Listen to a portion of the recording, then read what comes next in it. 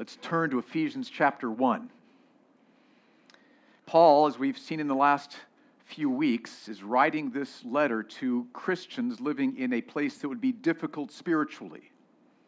Ephesus was a central place for false religions. The temple of Artemis was located there, which was one of the 7 wonders of the world, one of the largest buildings in the Roman Empire, devoted to the worship of a false god, the goddess Artemis.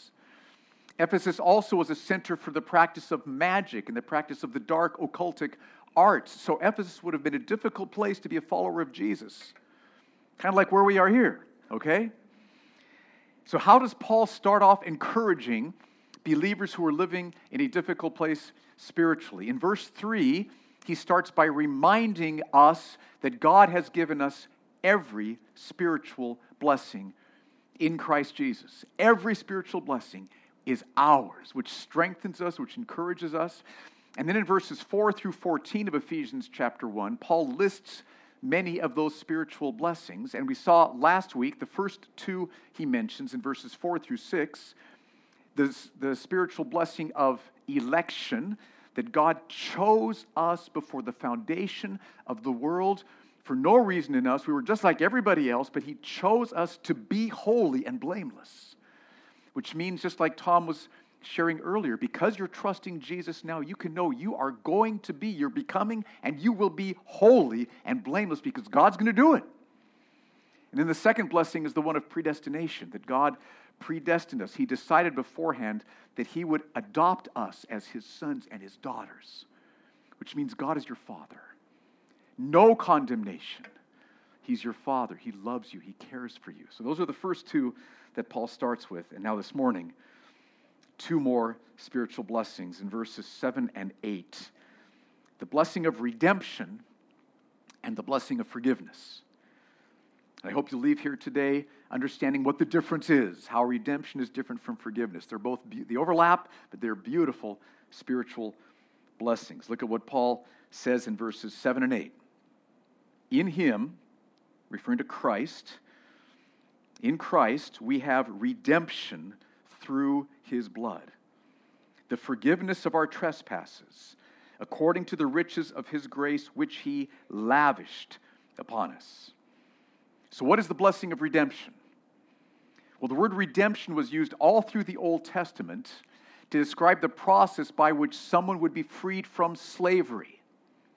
So in the Old Testament, they had kind of a voluntary slavery, which sounds strange, but if you ran into financial difficulties so that you were no longer able to pay your bills, you had massive debts that had piled up, you couldn't afford food or shelter anymore, one step you could take would be to sell yourself to somebody else who had resources. They would pay off your debts, and you would work for this person as their slave until your debt to them was paid off. It's called redemption, and you can see this. Look at Leviticus chapter 25. It's way back to the left in your Bibles. Genesis, Exodus, Leviticus. Turn to it. I know we'll have it up here to bless you, but have your own Bible so that you can make little notes in the margins, okay, and circle words. Leviticus 25, verses 47 to 49. Look at what we read. To be redeemed means that someone pays your debt and sets you free from slavery. Verse 47. If a stranger or sojourner with you becomes rich, and your brother beside him becomes poor, and sells himself to the stranger or sojourner with you, or to a member of the stranger's clan.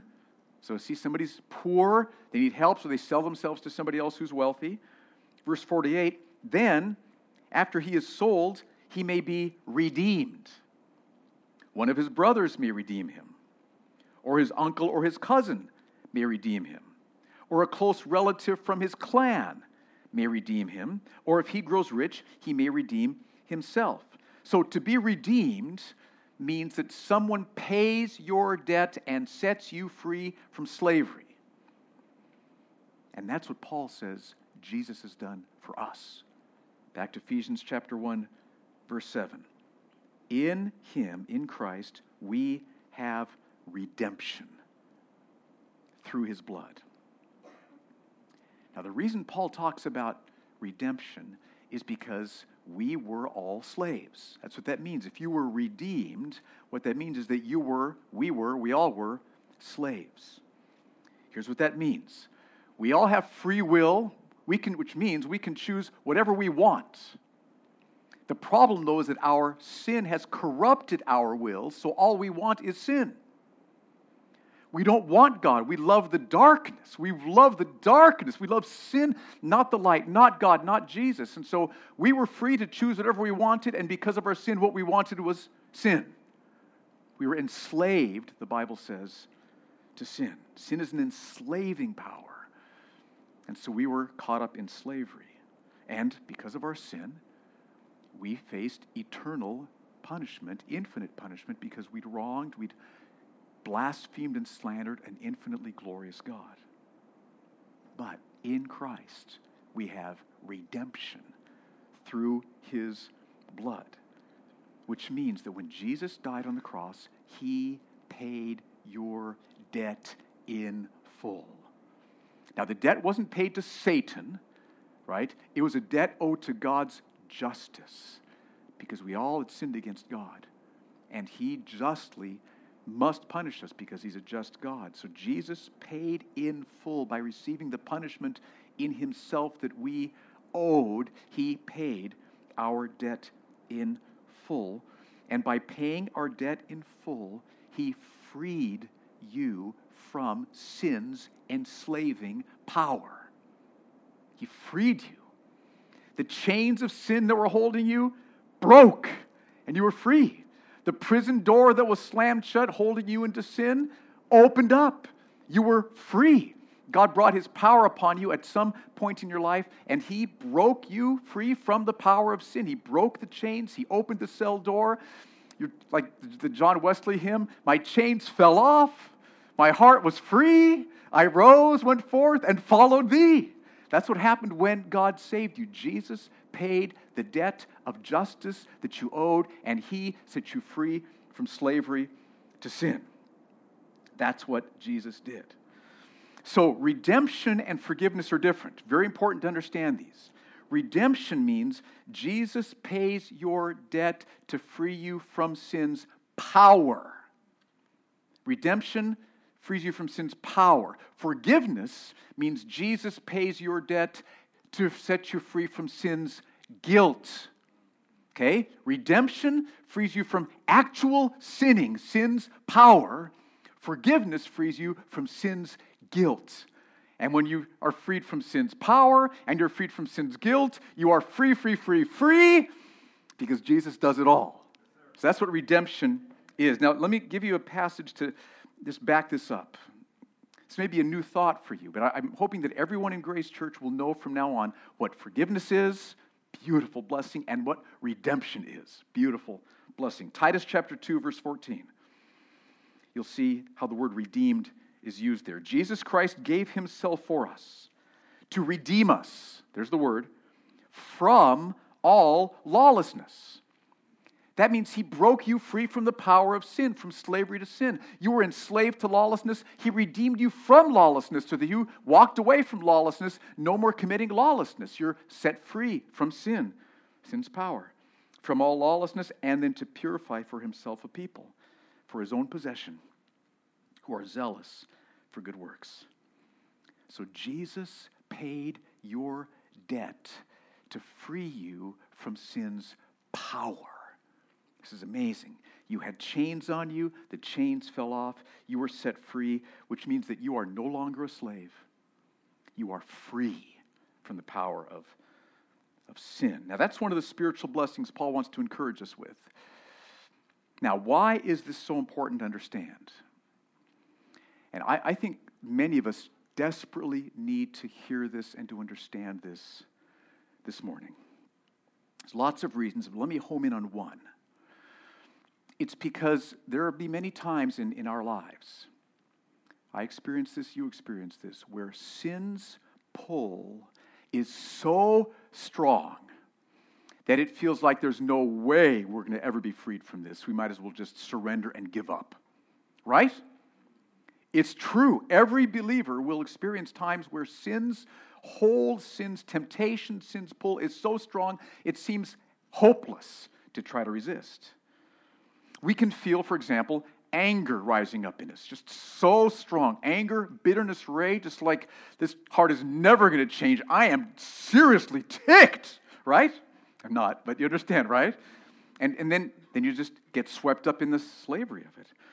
We can experience sexual temptation so powerfully that we feel like there's no way I could ever resist this. I might as well just succumb. We can become so fearful at times, so filled with worry, so filled with anxiety, that we just give up and just sink deeper and deeper into the quicksand of it. Okay, but it's at those times when you feel like you're chained, when you feel like you're back in the prison cell, when you feel like you can't bust out, you are a slave again, it's at those times we need to open up to Ephesians chapter 1, verse 7 and read again. In Christ we have redemption through his blood. Because you're trusting Jesus, that shows that he has paid your debt and he has freed you from sin's power. Now, it's a little puzzling, though, because I mean, sin's power can really pull at us sometimes, right? And we've all sinned this last week, right? So what does this mean that we do? I mean, it doesn't mean that you repeat to yourself, I'm free from sin, I'm free from sin, I'm free from sin when you face temptations. If you tried that, not so helpful, okay? That's not what the Bible teaches. Here's what it does mean. It means that Jesus will set you free from every temptation you face. He has on the cross purchased all the power you need to overcome that sin. He's purchased on the cross all the sin-destroying power, all the sin-overcoming power. He has purchased for you everything you need to put that sin, that temptation to death. And so he's done that. He's purchased it. It's done on the cross. It's available to you. And now as you live your life, he will apply it to you here. Whenever you call upon him, it's just like Tom was urging us to earlier, he will apply what he did on the cross to you throughout your life. So he did it on the cross. He freed you from sin. He changed your heart. We still get tempted now, but whenever a temptation arises, as we cry out to him and ask him for help and open up the scriptures and preach the word of God to ourselves, he will bring the power of the Holy Spirit and free our hearts from the temptation. Let me tell you one way I experienced this. This is years ago. I was working in real estate as we were planting a church in the U.S. to pay the bills. I worked in real estate, and one day a new agent asked me if he could hold an open house at one of the homes I had on the market. And I said, sure, it would help me, because it would market one of my homes, and it would help him, give him some business. And so he held one of my listings open as an open house. But after the open house was over, I get a phone call from one of my clients who was shocked. He says, I stopped by this open house, and I met this new agent, and he was telling everybody what a terrible agent you were. And he was trying to get me to become one of his clients when he heard that I was your client. And there's this bitterness and this sense of rage and this sense of anger and thinking, how many of my clients aren't going to call me? How many were persuaded by what he was saying? And just this sense of overpowering rage and this injustice of it. Here I'm helping him out and he's doing what? You understand that? So what do you do at those times? I mean, my heart was just like, it was just sinking fast. It was like gone. There's like no coming back. It's just heading down, right? But see, here's the beauty. Jesus paid my debt and has freed me from the power of sin, which doesn't mean I'll never feel sin's pull, but it means that whenever I do, if I cry out to him and preach God's word to myself, he will apply that sin, slavery, freeing power to me again and again and again. So I don't remember all the details. All I remember as I'm thinking back is that he dramatically changed my heart. But here's what I would have prayed if I'm doing it now, okay? I would have started off saying, Jesus, look at my heart. I'm sinking into the quicksand of anger, and I need your help. Help me. You have paid the debt. You have broken the power of this sin. You have set me free from this anger. You did that on the cross. My anger was put to death on the cross. Apply that to me now. Help me now. And then I would have opened up God's word. And I've learned that whenever I get angry about something, see if this makes sense to you, it's because I'm seeking my joy in something besides Jesus, which somebody's taking away or has taken away. And I was seeking a lot of my joy, a lot of my life in having clients, in the prestige of that, the income from that. It was helpful. And I said, Jesus, I'm making this way too big a deal. I have you. I have you as my Savior and my Lord. You're my provider. You're my love. You're my life. You're my treasure. And I'm totally blind. I'm not even seeing you right now. I'm just seeing I might lose a client or two. That was my whole focus. So help me. Open my eyes. So I would preach like maybe Philippians 1:21. Fuller, for Paul, for you to live is what? Christ. And to die is gain. Jesus is your life. Clients isn't your life. Jesus will take care of your clients. He'll take care of your income. Genesis 50:20, I would preach that to myself. What he meant for evil, God meant for good. Good is coming through this. I may need to have a little chat with him. That's another issue for another time. But I can trust good's coming to me out of this. God's not worried. He's not, oh no, what are we going to do? He's like, got this. I planned this. This is all going to be good. Trust me, right? And then as I would have thought about the fact that Jesus has forgiven me for infinitely more than what this client or what this man did to me, as I would pray over that, the Holy Spirit would melt my pride away and melt my sense of revenge, and this is just wrong. And I would have been humbled before God's mercy, and I would have said, vengeance is yours, you take care of it, and forgiveness would have come. Now, it's not easy, right? You understand? This is not say 3 words and you'll be solved. This can be a process of crying out to God in prayer. Help me. Apply to me what you did on the cross. But see, this is the beauty. Jesus has broken the power of every temptation you will ever face. Jesus has put to death your lust on the cross and your bitterness on the cross and your worry or jealousy on the cross. He's put those things to death, and as you live your life, he will apply that to you as you cry out to him and as you preach God's word to yourself. That's how it works. Now, let me give you another scripture to illustrate this. You may have doubts at this point. Look at 1 Corinthians chapter 10, verse 13. I think this is so important because I would guess that some of us here this morning, you feel like some sin has overtaken you and that you are, just like Tom was sharing earlier, a failure. And that there's nothing you can do about it. It's hopeless. You're sunk with it. You just feel like you are chained up. And I want to tell you, that is not true. Look at 1 Corinthians chapter 10, verse 13. No temptation has overtaken you, but such as is common to man, and God is faithful. He will not allow you to be tempted beyond what you, by his grace, are able. See that? He will not let you be tempted beyond what you, by his grace, are able, but with the temptation will provide a way of escape also, that you may be able to endure it. So every temptation you face, God in his faithfulness will only allow you to be tempted with temptations that by his grace you are able, by his grace, to overcome. And as you cry out to him, he will provide the way of escape. You say, Lord, help me change my heart. Use your word, and he will come and do that.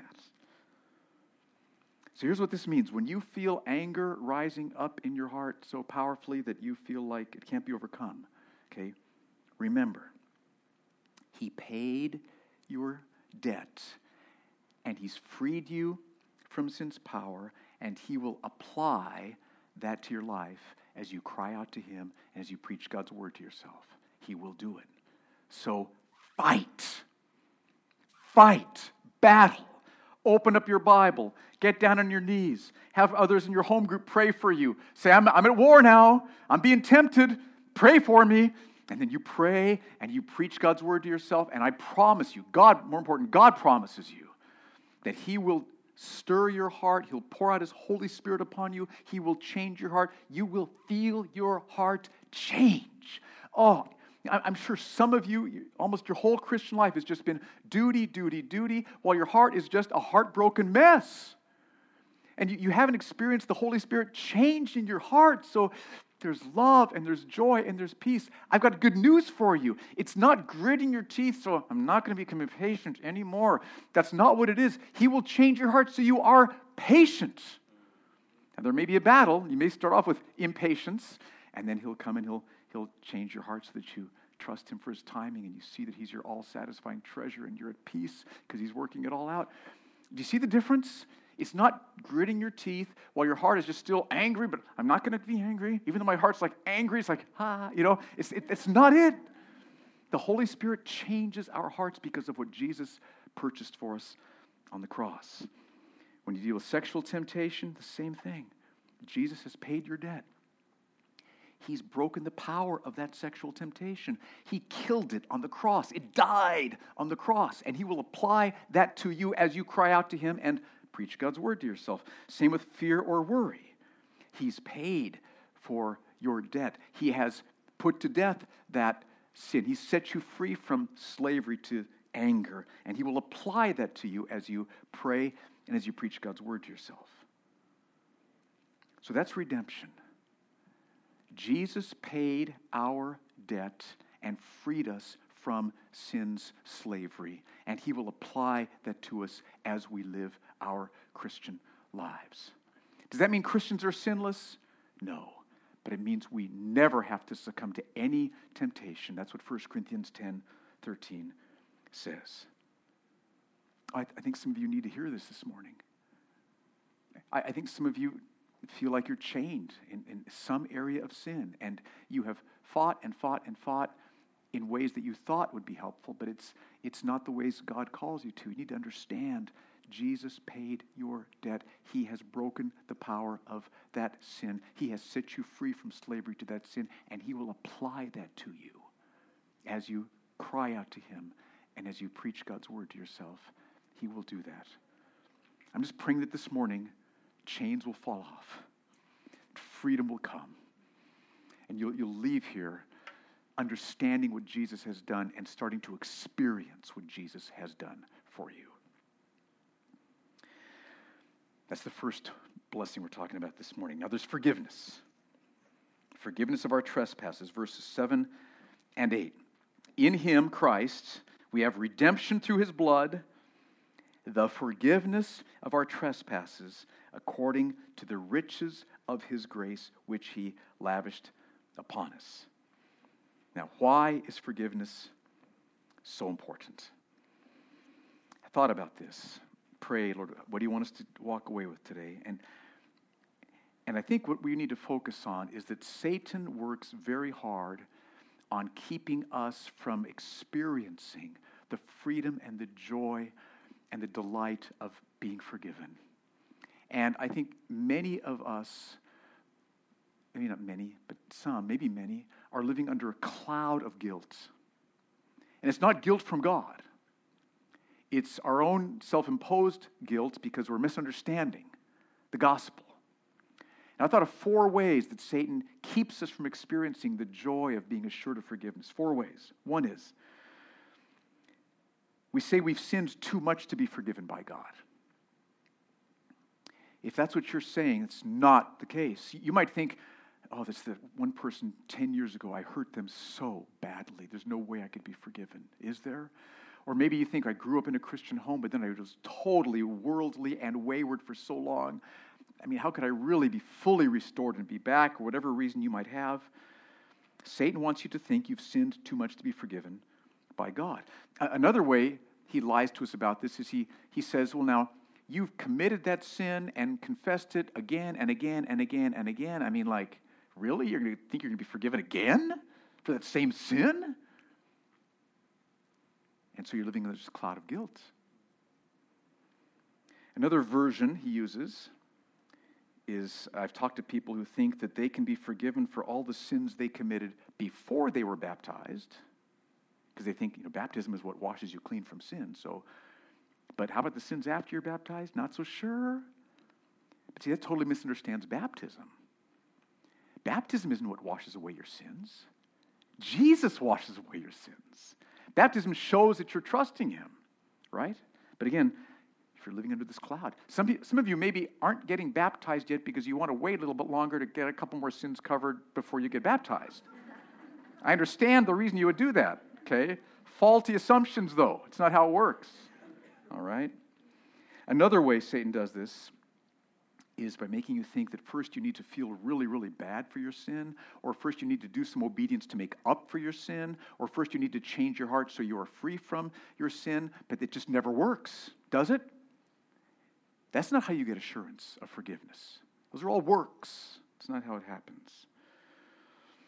And so Satan uses these because he wants to keep us from the joy of knowing that we are completely forgiven by God. Do you know that right now?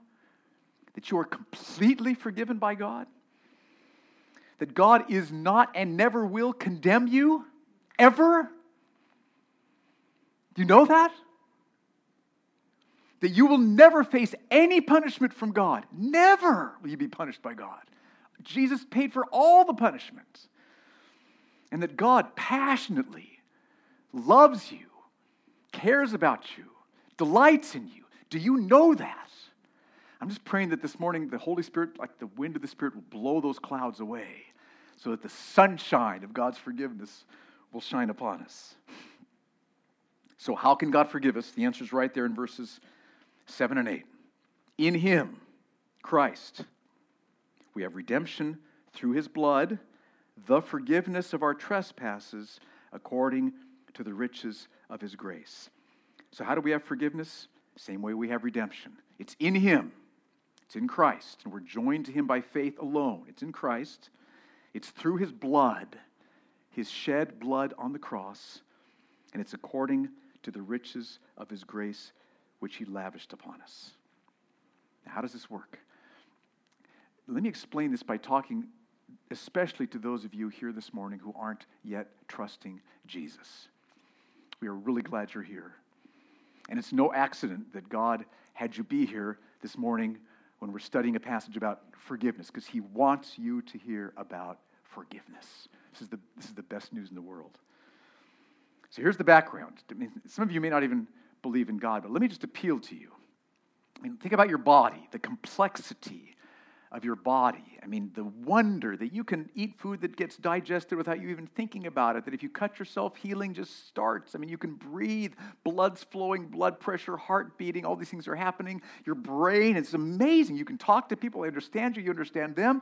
You are phenomenal. It's just like, are you kidding me? It's breathtaking. And then look at the beauty around us. I mean, sunsets in Abu Dhabi, right? And the dunes and the blue water. I mean, let me just appeal to you. Do you really think that all that can come about randomly, by accident? Really? Just ponder that. Please think about that. I think all the evidence points to the fact that there is a glorious, powerful, wise, loving, good God.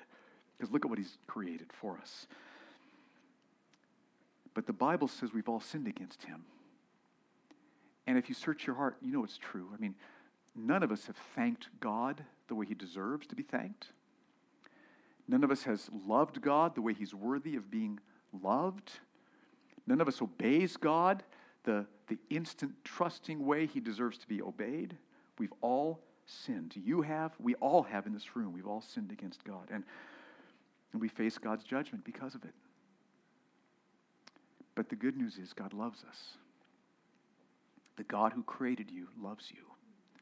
The God who created the universe loves you, cares about you. Right now in His heart, there is care and compassion for you, and He's so glad you're hearing this right now, because He made a way for you to be completely forgiven by sending Jesus. And Jesus willingly went to the cross, and on the cross, God was pouring out His just punishment that you deserve to receive. He was pouring it out upon Jesus. Jesus willingly went to the cross and was punished in our place for our sin.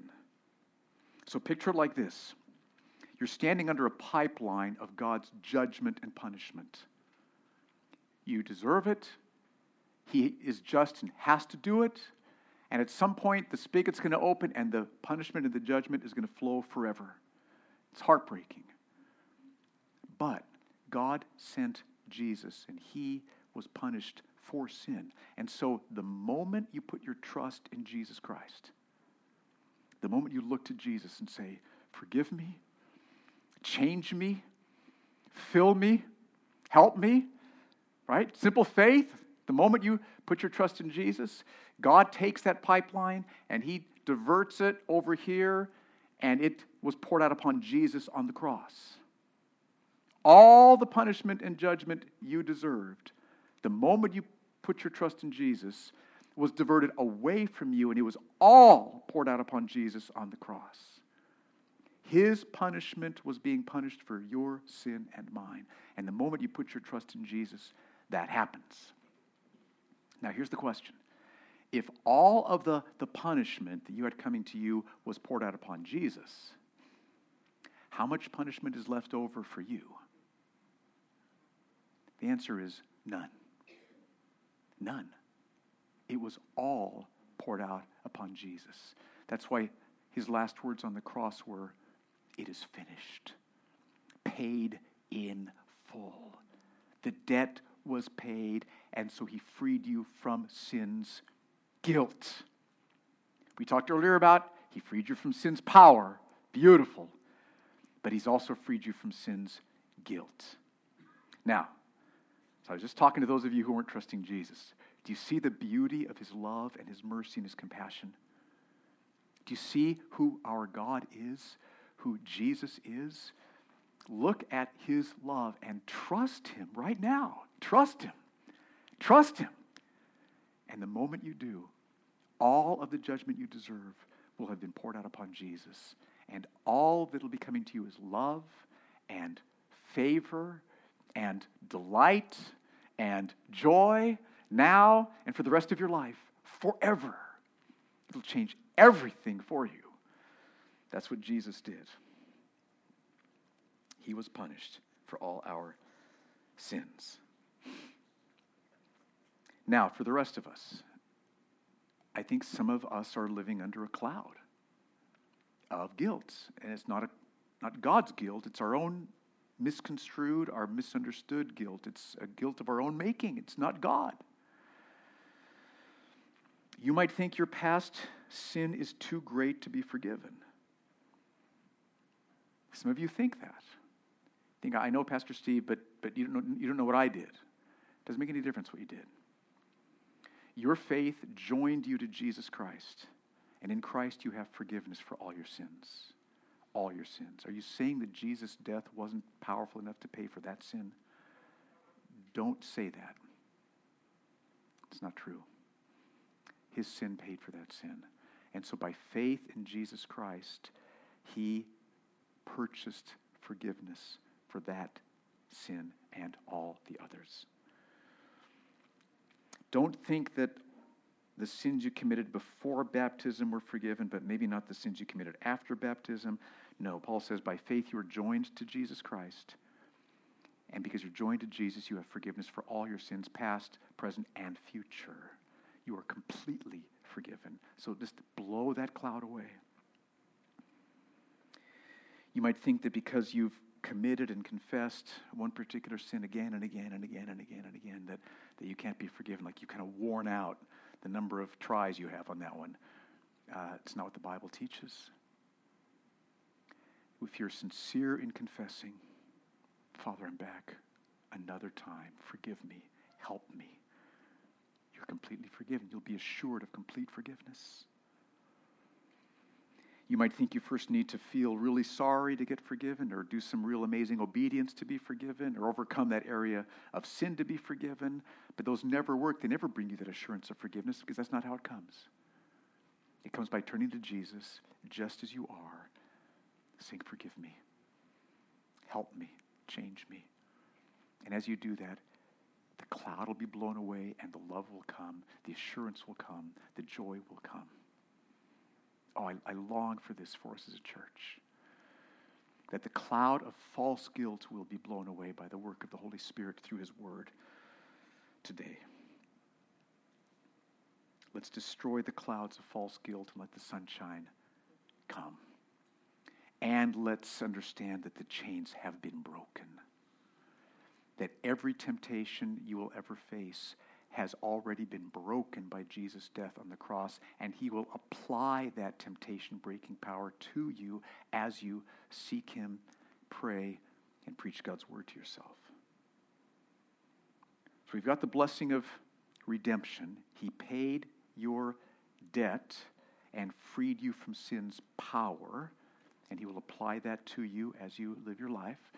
And we have the blessing of forgiveness. He paid sin's debt and freed you from sin's guilt. And so you are completely forgiven, past, present, and future, and he will pour out assurance of that again and again and again and again as we confess, as we seek his face, as we move towards him.